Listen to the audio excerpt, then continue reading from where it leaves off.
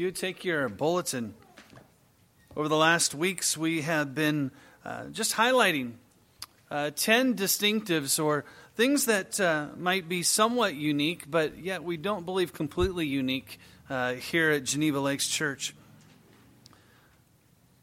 But if you've missed a week or two, here in this coming week, we're going to have all of these teachings up on our website that you can listen to and kind of review again. Because these are things that, it's not just one time we hear it, but it's things we need to continue to be reminding ourselves. And if you remember where we started 12 weeks ago, I think it was, we started with the sufficiency of Scripture. And we stand upon the Word of God, and everything flows from the Word of God. Our lives must be patterned by the Word of God. And as we've walked through, today we come to the area of family discipleship. Let me just read what you have there in your bulletin. It says, while the church is called to make disciples, it is clear that God has given the family as the primary means of discipleship.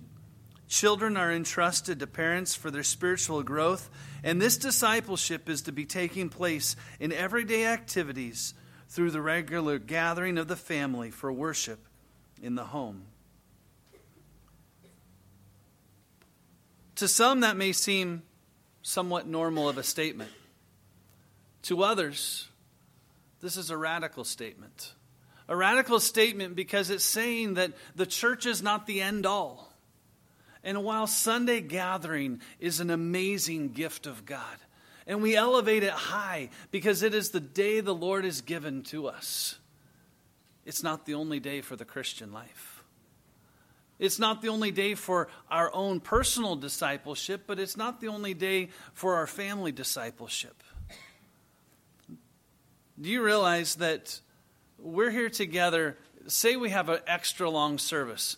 We have 2 164ths of our week. So what is that, 187th? Right, Joel? Numbers guy? The value of that is very small compared to our normal day life. And we cannot live by just Sundays in our own personal lives, but in our families' lives. And we live somewhat in a day and an age where we look to the professionals. We look to outsourcing. Much of the discipleship of our children is easy to outsource to others. Yet God has given that responsibility as leaders of families to the fathers, but that is not null and void of a mother. Look with me in Deuteronomy chapter 6. You might have much of it memorized, a very familiar passage. But Deuteronomy 6, the law is being repeated, deuto meaning a second time giving of the law. Deuteronomy 6 says, "Hear, O Israel, the Lord our God, the Lord is one." That would be one of the most well-known passages by any Jewish person. But then continues, "You shall love the Lord your God with all your heart, with all your soul, and with all your strength. And these words which I command you today shall be in your heart. You shall teach them diligently to your children, and you shall talk of them only on Sunday mornings." Is that what it says? No. A great responsibility is given. It says, when you sit in your house, when you walk by the way, when you lie down, when you rise up, you shall bind them as a sign on your hand, and these shall be as frontlets between your eyes. You shall write them on the doorposts of your house and on your gates. The Jewish people took this literally, and now you walk into a Jewish home, there's a mezuzah on the side of the doorway with rolled up here Deuteronomy 6:4 written on parchment paper.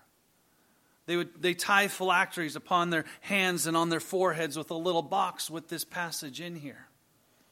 And while we do not say that it's Jesus, the Holy Spirit teaching us through the Word that these are things that need to be everywhere around us. Look at the examples. When we sit in our house, when we walk by the way, when we lie down, when we rise up, on our hands, before our eyes, on our doorposts, and on our gates. Where else is there? That covers everything. And the opportunity that as we walk along, that there is a discipleship taking place at all times. Sometimes it's the application of God's word from Sunday. Sometimes it's the application of something we're studying. Sometimes it's the admission of a parent saying, you know what, I was wrong. All of those are opportunities for discipleship. And these things do not take away from the specific time of teaching that happens on Sundays, but it's also a teaching that happens throughout the week. This has been given again by Paul in Ephesians 6. Children, obey your parents in the Lord, for this is right. Honor your father and mother, which is the first commandment, with the promise that it may go well with you and you may live long on the land. And you, fathers, do not provoke your children to wrath, but bring them up in the training and admonition of the Lord. There's a bringing up that must take place. It is something that is not just done one time. Those of you who are parents, wouldn't it be nice you just teach it one time and it's learned? No, it's a day in and a day out. It's a good reminder to all of us that just because we heard the word on Sunday doesn't mean that we have learned it.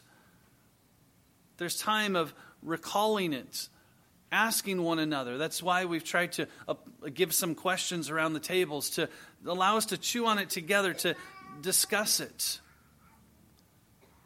But we believe that it is important to be teaching our children in home. Richard Baxter, the faithful man in I think it was the 1500s, he said, get masters of families. What does he mean by that phrase? Fathers. He says, get masters of families to do their duty, and they will not only spare you a great deal of labor, but which will further the success of your labors. He wrote that in the Reformed Pastor, which he's writing to other pastors, saying, you know what? The greatest blessing is not resting everything upon a pastor's shoulders, but upon understanding and passing on that vision that fathers are to be leading their families in private worship in the home. Some may have had it modeled, some may have not. But it's a great responsibility that is placed upon fathers. But we can take that too far and say, well, mothers are not involved in that. Yet the book of Proverbs begins in Proverbs 1, my son, hear instruction of your father, and do not forsake the teaching of your mother. There's a great responsibility that the mother plays in that. But as the head of the home, the father sets the tone and the direction. But what is the goal of this?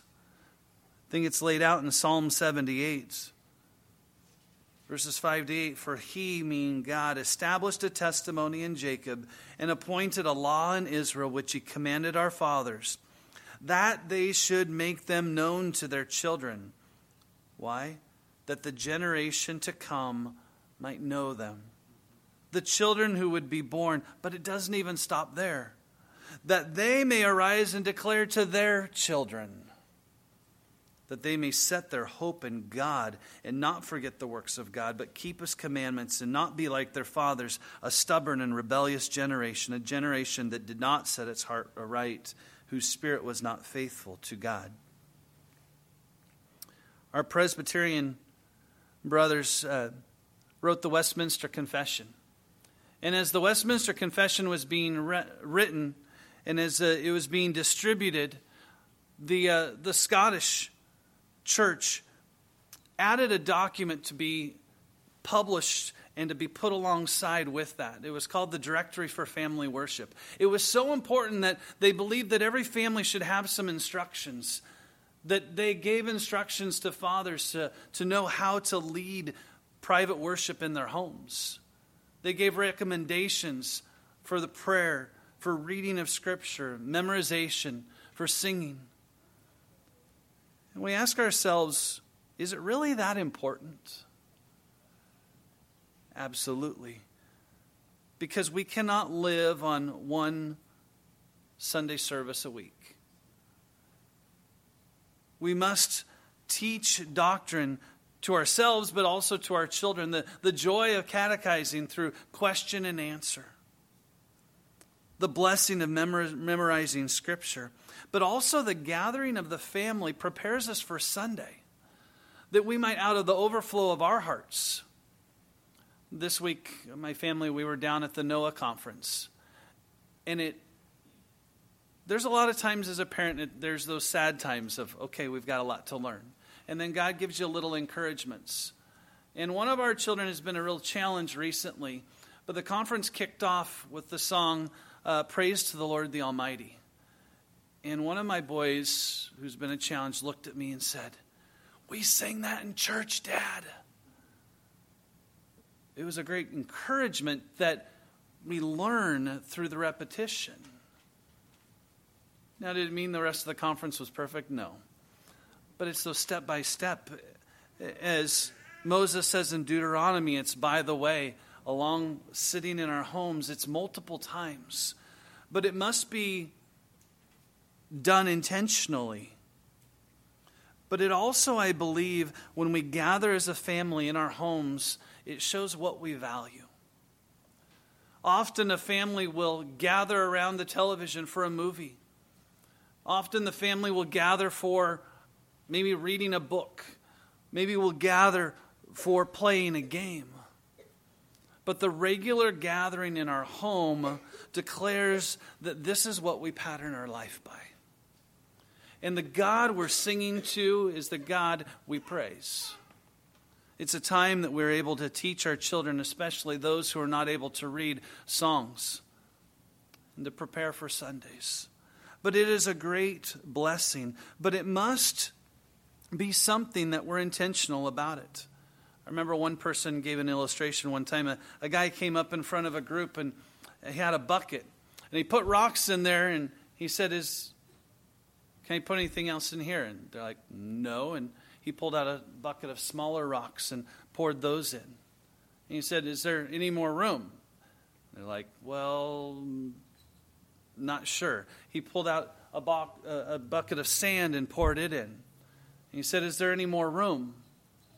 And they're like, "Well, probably, but you're going to show us how." And he got a bucket of water and poured it in. And he says, "So what's the moral of the story?" And the class said, "There's always more time in your week." And he said, "No, you put the big rocks in first." And what are the big rocks in our families? What are those things that are important? Because what happens often is, well, I believe family worship, the family discipleship is important, but I don't have time for it. But if it is important, and I believe the Word of God has shown us that it's important, it causes us to say, there's other things even that are good that we have to set aside. Because of the value of gathering as a family. And the prioritization of that. Not because there's merit earned before God of just going through motions, but that we can open God's Word and see Him on display every day as a family. And for our families to see that in our lives as parents displayed and the value we place on that. Is it easy? No. But is it a pattern that I believe God has commanded us and is rewarding us for it? Absolutely. And may we be faithful to apply the Word every single day in our homes. Let's pray. Father, thank you for the challenge that you've really been working in my life over the past years. And Lord, we acknowledge how your Word teaches us every day. And Lord, may we be found faithful in working and instructing in our homes on a daily basis. Lord, that we would not just know information, but that we would see you, that we would see your beauty upon the pages of Scripture, that we would sing of your praises throughout all the week, so that when we are able to gather together on Tuesday nights or Sundays, Lord, that our hearts would overflow, that as a congregation we would have the opportunity to give praise as a corporate group of families. Lord, we thank you for how you've been teaching us. And we ask that you would just continue to grow us, give us endurance as we pursue you above all things in this world. We thank you in Christ's name. Amen.